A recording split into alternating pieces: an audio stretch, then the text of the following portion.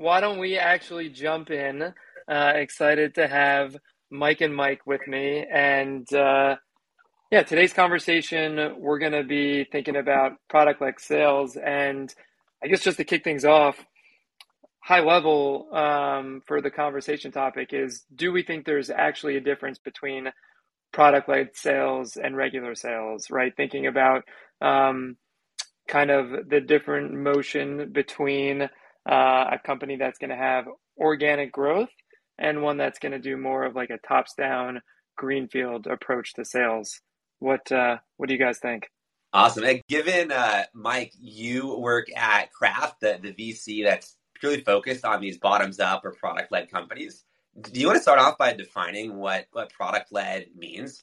And maybe talk about what the traditional, what the old way is as well. Yeah, I have a very broad definition of product-led sales or product-led growth in general. It's anything where you have a free user experience. And typically, there are barriers to having a free user experience if there's too long of a time to value path, if it takes a lot of setup, if it's just something you can't expect users to organically adopt, it's not a good candidate to have a free experience.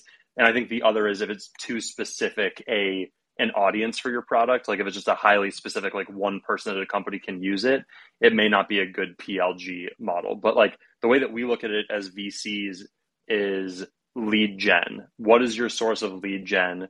And if you have a pool of like free leads to sell into, we broadly classify that as product-led growth. And within that, there's a spectrum. Like Dropbox and Slack, two companies that Ryan and I used to work for, are like extremely product-led growth. Like on the spectrum of PLG companies, they're like extremely PLG. There are some that are technically PLG but are lower on the spectrum. So that's kind of how we define it. It's all about the lead gen. Interesting. And when something that you were just talking about in terms of maybe friction that potential users will face and thinking about how that would differentiate a Dropbox or a Slack that's going to have a ton of organic leads to call on versus maybe a company that only has a slice of that. How do you think about that as an investor? Like, what are some of the ways that kind of distinguish a company that is like fully operating in that model versus one that maybe is just like going slightly down the path? Well, I think it's a TAM question. Like, I think you look at it and go, okay, who is a candidate to use this product? And products where the answer is everyone is very exciting because, oh, you could sell this product to every employee at every company. That's great. The problem is usually products that appeal to everyone, you run the risk of it being like not a super painful problem that you're solving. So it's like, how broad is the user base and like how sharp is this pain to a decision maker? And like when we sold at Dropbox, selling cloud storage challenges, like who does that even appeal to? Like what decision maker at a company is like, yeah, I'm going to buy Dropbox for everyone because that's my job and that's a pain I need to solve. Slack was a little bit easier. Like if Microsoft Teams didn't exist, I think Slack would have been easier because company-wide communication and collaboration is something that like people need to solve, whereas cloud storage is a little bit less meaty. And then if you have something like Microsoft, like if something is too horizontal, Microsoft will probably come in and try to build their own version, you know? So true. And it also brings up the idea of like which part of the company is actually making those purchasing decisions, right? The difference between the user and the economic buyer. Because if you're talking about more of like a niche motion, and at Dropbox, when we were experimenting with verticals, going to be a very different buyer than if you're selling to the entire company. And it's also going to be very different if some part of the organization just organically signed up. And I think that probably also plays into what we started with this is the difference between potential difference between product-led sales and a more traditional motion is thinking about like how you actually approach who you're talking to and who is going to be the one buying the product. Helen, yeah. Curious if you have some thoughts on that. I think the call out of the verticalization experience at Dropbox, it brings out like an interesting point about product-led sales. right? At a traditional top-down company, the product team, the marketing team, the leadership team, everybody's focused on building this product that can be taken to market to solve some person's specific problem, right? It could be an HR technology solving the proliferation of accounts or logins or who knows what, right? But everyone's focused on that. At Dropbox, we ended up having this product that was widely used, and we mastered the motion of, hey, IT person, there are 100 users at your company. Let's get you the right security and controls to manage those users.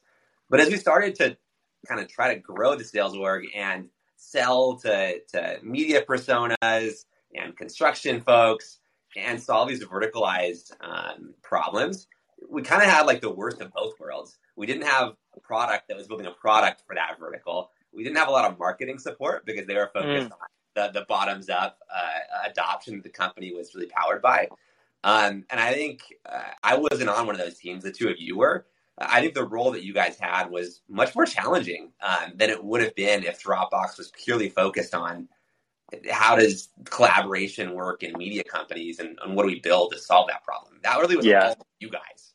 Yeah, I think like if you think about a top-down product, I think of top-down as being pretty specific and built for like one important decision maker who's like solving a deep pain of theirs, and like a Workday, for example, right? Yeah, exactly. Like that is a function specific problem. That's a job to be done. That's essential. And every company in the world has to solve that problem.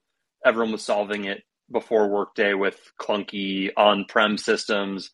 And then like Workday to me is a really cool company to sell for. That's something that we talk about all the time. Like what companies would you want to sell for? It's not bottom up at all, but it's a juicy value prop. And like, you need to buy something. Like that's a good recipe for a seller. Well, also thinking about a need to have versus a nice to have, right? We saw that issue at Dropbox where you really struggle to come up with true ROI when it comes to productivity, and there are ways that you can show that, but I think that often does distinguish PLG versus a more traditional way of sales, because with Workday, there's no question you will need an HRIS and an ERP that's already baked into the budget. You need to go through that process because you're going to need a partner for that problem regardless, versus some of the other products out there within PLG, not always a need to have. Exactly. So actually, to bring it back to the question is bottom up sales different than normal sales? I think we're kind of teasing it out, but like the answer is yes. I guess there's a couple things. The answer is definitely yes. The two motions are different, at least in my eyes, but you'll become a better bottom up seller by becoming a good top down seller. Because I think bottom up can be a crutch for sales where, oh, someone's using the product already. Great. Like I have less of a job to like illustrate what this product does. But I think top down selling is about teasing out pain. It's basically like doing like a Sandler type of call structure where you're really digging for pain, and then putting together a mental value prop of gain, and like solving a problem that you tease out. And I think it's easy in bottom up sales to not have to do that because you're just never forced to. But you'll become a much better bottom up seller if you know how to do top down sales, in my view. Yeah, that's interesting. I think that makes a lot of sense. But like, what's the difference then between being a bottoms up seller and being at a top down company that has a lot of inbound? I think to me, bottoms up selling is really selling to one specific type of lead source. Like you mentioned earlier, Mike, that you think like bottoms up, it really is a type of lead gen. And bottoms up leads are probably easier to work and figure out, hey, how do I find my way to the right person? Because you kind of have a champion organically. But they're probably more difficult than inbound leads. So it's a channel that a savvy rep is going to be able to work well because they have more data. Potentially it's easier to source information about the company because you have somebody who's already on your team. But it really is just a lead source that a great company is going to learn how to work in the same way they learn how to work an inbound lead, a market generated lead, a product generated lead, and then eventually outbound if they really master their craft. Yeah, I think Go ahead, Heller. Sorry to interrupt. No, I was just wondering if that seems right to you two, or if I'm off in any ways. No, it does. I really like your call out of like inbound is its own thing. Bottom up companies could have inbound leads just like a top down company could. But like to me, you're right. Bottom up selling is having a heat map of who's using my product, like some sort of an admin panel or something where you can like basically see where is their existing usage in my territory. Yep. And figuring out, okay, how do I engage this person who's already using the product? And then how do I turn them into a champion that helps me navigate the org? I feel like that's like the bottom up sales motion. So yeah, and in essence, you have the data and the signal to know who to go after, right? It's almost as if you had your contact list loaded into Salesforce, but knowing already who are probably going to be friendly people to talk to, folks that are going to want to take that meeting. So in terms of like actually getting a conversation started, that's going to be a much more natural path. Not necessarily you're going to have someone who's going to champion an enterprise deal or the people that you're going to eventually want to be working with. But I think nonetheless, those are people that you want to call on to understand, okay, why did you actually sign up in the first place? What kind of value are you getting? And then you're able to bring that insight back internally, even if it's not going to like help with your specific deal. And that is kind of the difference probably between a seller doing like a true PLG motion and more of a tops down seller is almost like, what do you do with the information that you're gathering from those conversations? How do you work internally? And kind of like differentiates the profile that you'd be looking for on those games. Go ahead, Heller. Oh, I was going to echo Ryan. I think that's exactly right. With the product-led company, it's going to be much easier for a rep to find someone to have a warm conversation with, right? The challenge, though, is that company is less focused on solving some top-down problem. So navigating from that entry-level conversation to finding some wide enough business problem that somebody in New York has and needs to solve in the next, 3 to 6 months, I think that's where these PLG companies can be really challenging to sell at and still require reps who are sophisticated enough to run a really strong top-down deal cycle. Yeah, that's a tough thing as an investor when you see a very this is a very low friction idea, like very low friction PLG applies to a lot of people. But the question is like, what is the top-down sale going to be? Because bottom-up companies really work when you can pair a top-down motion with it. When you have both of those working, it's a beautiful thing. Like we were just talking about Asana before the call. Asana has done that. It's free as a lead source, but their org now is like a top-down org in that they're trying to identify decision makers and like sell to them. And they're probably just using organic usage as champions to like flesh out the use cases and try to take those use cases to the decision maker. So basically you need a value prop that will appeal to someone for hundreds of thousands of dollars, I think, to be like a truly iconic bottom up company at some point. So I think we all learned the hard way that free is a great way to start the conversation, but it is by no means the be all end all, right? Like at Dropbox, telling a company that you have this amount of data and holding important information hostage is usually not the best way to start a sales conversation. Exactly. You need an enterprise value prop. And like the way in is link sharing and storage or whatever, but you need to have like a value prop that solves an enterprise problem. So like I think we tried to stumble into like, what if we're like your new cloud server? Like, okay, that's technically an enterprise problem. And then we need to do a much better job of like enterprise features for the buyer. The buyer is IT. So we needed to build much more like IT features for the buyer to be excited to invest hundreds of thousands of dollars in this product. We never did that. And thus it was a really hard place to sell. And sorry to the listener for talking about Dropbox so much, but like we all worked at Dropbox and that's kind of the common language that we speak. Yeah. Well, and it's a really interesting example where sales was selling the file server in the clouds, but nobody at Dropbox was building that. Exactly. I don't think you'd find that mismatch in a multi-100 person sales org at a top-down company ever, right? A top-down org with a couple hundred sellers is going to have a really refined value prop that the sellers are executing against, which brings us to the challenges of bottoms up selling. Totally. Do we have time to keep going, or do we have a hard stop at one? I'm gonna have to jump in a minute. Okay. Cool.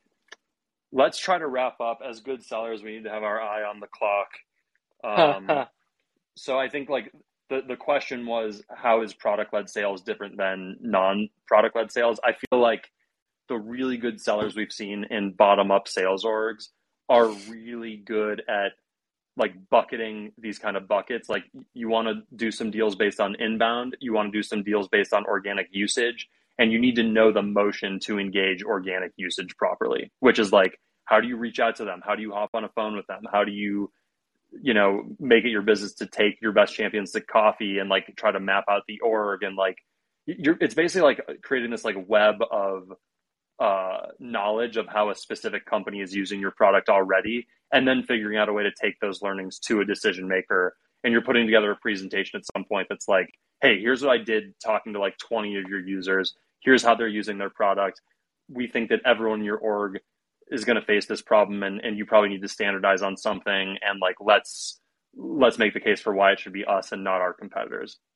Yeah, my parting thoughts, because I'm gonna have to jump in a second, is that there are certainly commonalities between the seller in both of those motions, right? If you think about all the people we've worked with that have been successful, it's typically like the reps that are curious, passionate, determined, they know how to get things done internally. I don't think that changes regardless of the motion. But when you're looking at bottoms up, you probably need to nerd out on the tech a little bit more. It's almost like you're doing user research, right? Like you are finding those insights to then bring to the rest of the organization, and that's how you would get a deal done. And I think that is a nuance versus a traditional top-down model. Totally. By the way, Libster, this episode is going to be very casual. So Libster, if you have to hop and we just ship it with me and Heller wrapping it up, I think that's probably fine. But whenever you got to jump, thanks for joining. All right. Yep, for sure. I'll see you guys. Right. See you, Ryan. So Heller, doing this wrap up, Yep. any kind of like random thoughts or closing thoughts that you have and want to incorporate into the conversation? Yeah, I think the angle that I come to this with is when I was leaving Dropbox, I went to talk to 30 or 40 companies trying to figure out what my next role was. And what I heard from a few sales leaders was, hey, you've sold Dropbox, but that's easy. Everyone uses Dropbox. I heard that too. It made me really mad. Yeah, really, really annoying to hear. So you're probably not going to make it in this top-down sales org. I'm sure, yeah, you heard the same. Ryan heard the same. And I think there probably are two different types of motions that exist at these product-led companies. There's the days where all you need to do is find the companies that want to consolidate usage. And I think if you were in the first 10 sales reps at Dropbox, it probably was fairly easy. Yeah. Right? To go close some deals and find momentum.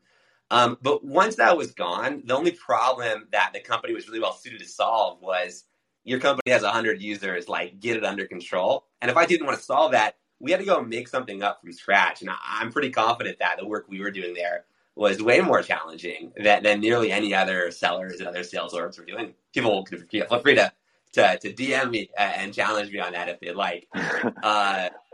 So the other side of product-led sales are companies where, yeah, you're a rep that has a territory and you've got some signal from some accounts. But it really is just sales with a different entry into some of the accounts that you're trying to sell to. So I don't think there's a huge difference. I think every org is different to sell in, and every product-led org kind of will have some similarities, but a great seller is going to work hard, interpret all the signals that they have to figure out where to prioritize their time, and they're going to execute really well. I think it's relatively similar. If founders listen to this, go hire the best rep for the stage you're at and your deal size. I wouldn't overthink product-led versus non-product led. Yeah. Read a bunch of blog posts from whoever trying to build social cloud. Another really misleading question that both of us got in like subsequent interviews is like, what was your average deal size? Like, and it's like, look, Dropbox was a really difficult sale because, yeah, it's Dropbox. It's an iconic company. But the thing you have to realize about a sales org is it's going to push the growth of the org until selling is difficult, right? Like you're never just going to have boundless inbound leads, because if you do, you're going to hire 1 million people until it gets a little bit challenging because everyone wants to grow as fast as possible. So all of us, equilibrium is, okay, like our territory has been shrunken to like where it's difficult. And the way you win deals is having a killer value prop and really solving enterprise level pain points and being way better than your competitors. You know, like if all those things are true, even if you have a small territory, you can be pretty successful. And Dropbox, to use that thread and keep pulling on that thread, we didn't have as strong of an enterprise value prop against someone like Box. Box was entirely focused on the enterprise value prop. So if you were a good seller at Dropbox, I mean, I felt like it made me really tough because we didn't have the best product for the enterprise use case. You have to figure out really creative ways to like dig in and win and outsell people. And I think selling a like a non-market leading product like that, like we were the market leading product for consumers, but we were not for the enterprise. So anyway, you get really good when you have to push yourself in difficult situations. Yeah. You know, and I sort of think about it might be in terms of product market fit. Dropbox had end user product market fit. They had it like crazy, right? They had multi hundreds of millions of signups with relatively little paid acquisition. Mm-hmm. But we really did not have much solving business problems. We didn't have much in the enterprise. And an environment like that is hard to sell in, which I think is why we all got good. Hey, on the flip side, though, if you are if you're advising a founder in the Craft portfolio who has a product-led company, has whatever 5s or 10s of thousands of users signing up each month, and they're looking to hire their first sales rep, maybe they don't have the enterprise value prop totally ironed out yet. How risky is it to hire someone who doesn't have product-led experience? Like we're talking about it all from our background, which is we came to the market with this product-led thing.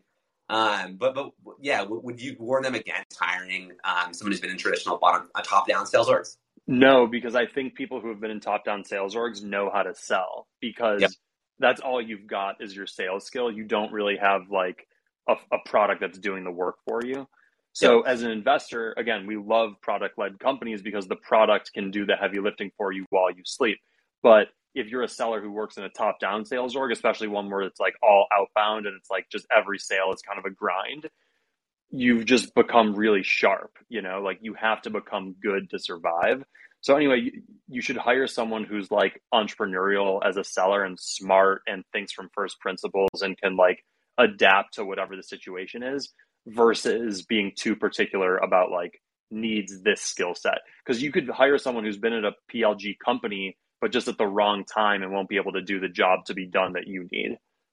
Yeah, maybe it's more about have they been able to put deals together, right? Yeah. You could be a rep at a top-down company who was working inbound during a great period of time where they were the market leader. Or the thing would be true for a rep who came up in a PLG org. But it really is about, that person's sales skills, which is something you can measure in an interview process. Yeah, I love the entrepreneurial, like early, like first sales hire. Like that's such a fun seller to work with. It's someone who like there's two kind of profiles that come to mind. One is like coin operated, only care about money, you know, tell me, you know, the number I have to hit and I'm super motivated and I'm going to hit it, but you need to give me a playbook, right? Like you need to tell me what to do. And if you do that, I can do it. And then there's like these early stage companies where you really need people who can help figure it out and have like a real like desire and hunger to be the person to help figure it out, but also likes closing deals. Like you don't want the person who's just excited to put the word strategy on their LinkedIn, but doesn't actually like closing deals over and over and over again. Yeah. Well, where do your portfolio companies at that profile? I'm advising a handful of companies that are looking for one, so I'm particularly like self-motivated here. But I'm super curious with what background you've seen be successful in that first sales role. It's so hard. I mean, the reason it's hard is because there's been a proliferation of every company has a sales team. Like there's just so many sales jobs, so many more than when we were starting out. And I felt like when we were starting, there's like only a few employee friendly places that I'd like want to work in their sales org and be proud to work in their sales org. And it meant less job liquidity. So finding groups of people like that was easier back then, in my estimation. I think whatever company you are, you have to kind of like find your own secret, like, here's where we're finding our reps. Like, it could be someone with domain expertise. Like, if you sell, whatever, a legal tech product, I'm going to find paralegals who want to, that's a bad example, but like something like that. But maybe the other, I'm SEO and then how to sell. It's like a long-term strategy most startups won't take, but it's an interesting one, I think. Yeah, exactly. I mean, I think where we've worked, like I remember when, not to use the word Dropbox again, but they hired people who had finance jobs who like just wanted to get into startups, which like was a really smart bet. And if that's still a thing, I think that's a really good, like, young 2 years of work experience, went to a good college, have some finance or some interesting background where they're just sick of that path and like, okay, I want to sell in startups. That's usually a good profile. Yeah. Or college athletes. Profile with like 2 years of selling for this first rep profile. Because with the first rep, it's a little risky if they don't have sales experience. Yeah, you do kind of. It's too hard to teach someone who's never sold before. If you don't have like a group of people who can learn from each other, the first hire probably has a little bit of that background, but also has sold before, and then they can like use both sides of their brain to put it together. Yeah, makes sense. So Heller, what's our like wrap up thesis for bottom up sales versus normal sales? I keep bringing it back to that, but like I'm assuming we agree that they are different, but you're going to be better at bottom up sales if you have top down skills. Is that right? Yeah, I think it's my take is product led gives you a new motion that's possible, right? You could still outbound sell at one of these product led orgs. Yeah. But there is a base of folks to reach out to who are kind of like warm-ish leads. And a good rep is going to look at those and be able to figure out which ones to work and how to use them. In the same way, a rep is going to figure out who to reach out to sell an outbound deal to based on what's on their LinkedIn. Yeah. So it's a slightly more complex environment where the same top-down selling skills are going to lead to good outcomes. I don't think it's that different. I agree. Like, there's so many times in a bottom-up sales org that you're doing some sort of an outbound motion within that sales cycle. Like, if you're engaging all these champions, it's actually quite rare that a champion will tee up an intro to the decision maker on a silver platter. Because, like, why would they? They'll tell you who it is. They'll tell you, like, here's who is influential, maybe. But at a certain point, you're putting pen to paper and writing some sort of a compelling outbound email to a decision maker who's never heard of you, maybe has heard of your product, but you basically also have to synthesize, like, hey, here's what I've uncovered. Here's why you should engage with me. And like, do you want to set up some time to chat? And then you get to that meeting and it feels like an outbound meeting, because the person's like, yeah, okay, you were successful at getting time on my calendar. Now, like, wow me. And like, if you have top down selling skills, you're probably used to that. But if you're just expecting everyone to come in inbound with their own motivation to buy, that type of meeting can feel really scary. 100%. And there, in a way, these users or influencers in your deal, they're almost less likely to be inclined to make that upward intro in a product-led company. Yeah. Because their problem is already solved. They're already using the thing for free or $10 a month. So there actually isn't as much, there's often not as much reward in it for them to help you navigate their org as there would be in a top-down company where they're not going to use your really interesting tech to solve their really big problem unless the decision maker signs off on it. I think that's a good point. Yeah. It is selling skills are the most important thing when hiring people in sales roles. It's just kind of a funny conclusion to come to, but I think that's kind of what this all boils down to. Do you think? Yep, definitely. And I think, like, let's get really prescriptive for a second. I think, like, imagine you are a bottom-up sales org. You have like a database full of organic usage. Like, what do? I think what you have to do is start one, enriching that data. We both worked at Clearbit, so like we're kind of aligned on that. Like part of this is knowing who the best candidates for sales outreach are within your universe of customers. Like that's really important infrastructure to get right. Yeah. And then like there's a bunch of companies like Census is doing this, Pocus is doing this, Endgame is doing this. But like infrastructure companies for PLG is important because you have to efficiently get these like usage and buying signals to your sellers efficiently. And you need to create these loops where the product is spitting out alerts and like signal for you to take action on and engage people at the right time. And then it's kind of on you as the seller. Like the signal is just like getting your foot in the door. Then you have to know like how to orchestrate like this ingestion of how the product is being used, plus a conversation with a decision maker, plus a presentation for the decision maker to draw attention to the pain and then draw attention to the ROI of solving that pain. And then you have to like hold them accountable to a buying timeline. And like that is a very intricate dance. And that's why selling is very hard. Like I'm describing a lot of things. Yeah. And what you kind of talked through was there's this like data infrastructure piece at the beginning where you need to, if you have the user base, you got to enrich them with third-party data. Who are the decision makers? You got to enrich them with first-party data.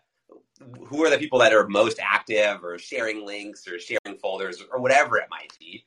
But then afterwards, you got to reach out and navigate and figure out who has the problem and who else needs to be involved. Those are all just selling. So I think you're totally right.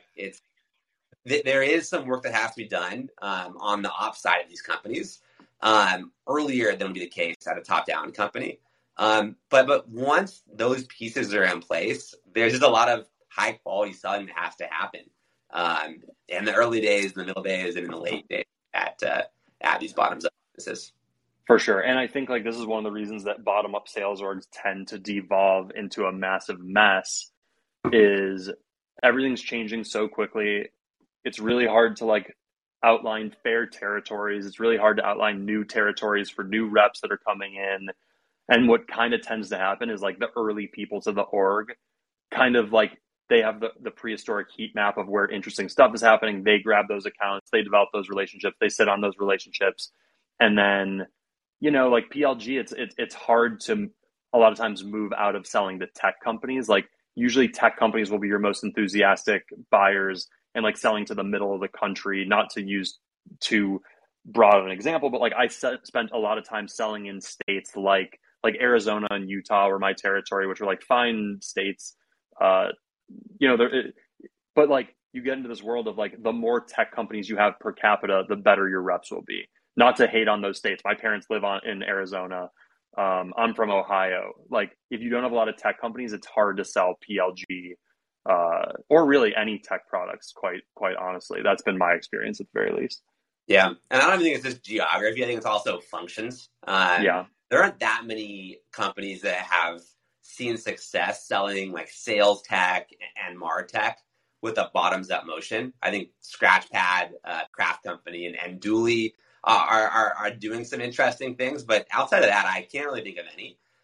You see a lot of really high quality PLG companies selling to engineers, to product managers, to designers, to folks who are a little bit more excited to play around with new tech, which I think intuitively makes sense. But it's a reason why a lot of companies end up starting PLG. They end up hiring a couple of reps, and if they get it right, they find that, hey, the sales thing is really working, and it starts to decouple from the product. Yeah. Where now you've got decision makers reaching out, interested. The reps are finding success outbound because there is a real product market fit. The product is solving a problem, and all of a sudden PLG becomes deprioritized. I think PLG sometimes is just how a company starts. Other times it's part of the long-term go-to-market, but not always the case. Here's my final piece of tactical advice. I'm going to wrap this up, but like I often find PLG companies, the product managers who are like rock stars are the ones who are designing like the consumer free experience. Like to me, there's no reason not to have equal, if not greater emphasis on the PMs and whoever's building the enterprise functionality. Like that is the company selling big deals and building features that your decision makers want. That's really your company. free is a lead source. The paid is your company. So, we've seen that a bunch, but like, I feel like that can be backwards, and like, you got to build for the people who are buying. You got to build so that your sellers are going into battle with something really compelling. And like, that's a missed ingredient, I think, in a lot of PLG. Yeah, that could be a really interesting future topic actually for us to cover. I know there are these companies, I don't want to mention them by name, that build an amazing PLG motion. They've got millions of users sometimes, but there's no next thing to make those users sticky and get money from. But at the same time, a lot of these PLG companies are successful because they have this audience that they can then market their product to. And they even figure out what to build because of the million users, 20,000 of them are way more engaged. And those are all product designers doing X and Y with the free version. So I think it's complicated. Where do you invest all the effort? But I think the one thing that I've seen is the companies that do well at this are really thoughtful. It's, now we're focusing on the bottoms up thing and the free product because of X and Y. And once we get to this certain metric, then it flips, right? And then, whereas when you don't have that, I think it can be really tricky. And then you've got a VC, you've got Mike Marg coming and telling you, hey, where's the money? And you don't know. You focus on that. You stick to what your plan was. You got to have a plan. Yeah, you got to be thinking about the deals. Like you cannot kick the deal can down the road. It's really important to be building with a buyer in mind. Do you think that's a good place to wrap, Heller? I feel like we could talk about this for hours. It's tough for me to stop, but maybe we should, given it's our first episode, just earmark this and start again next week. Yeah, I think this is good. I think I give us I don't know, a C minus. We're finding it. We're still finding it, and that's okay. Like, I mean, by the way, if I started let's say I started a sales job tomorrow, I feel like I know a lot about sales, but like that first discovery call would be really tough. There's an element of you gotta fall on your face a bunch to like know where the pitfalls are, know what the natural structure is. Anyway, that applies to podcasting too. We're discovering. Yeah, no, I think sales is the perfect analogy, though. I think before I joined a sales role, it kind of seemed pretty straightforward. Good at talking to people, convince them to do things. But there really is an art to it that we had to learn over time from people who knew what they were doing. I think this is going to be the same. Hopefully, we're going to have really interesting insights, regardless of whether the conversation is structured in an amazing way. But I think we're going to get better at the latter. Love it. Yeah. Cool. Well, audience, forgive us for our C- performance. We're taking it as a win that we just got something down at all. And we'll see you hopefully next week. Hopefully we can do this weekly or bi-weekly, or who knows what cadence we'll do. But there's been a lot of fun, Heller, and let's keep this rolling.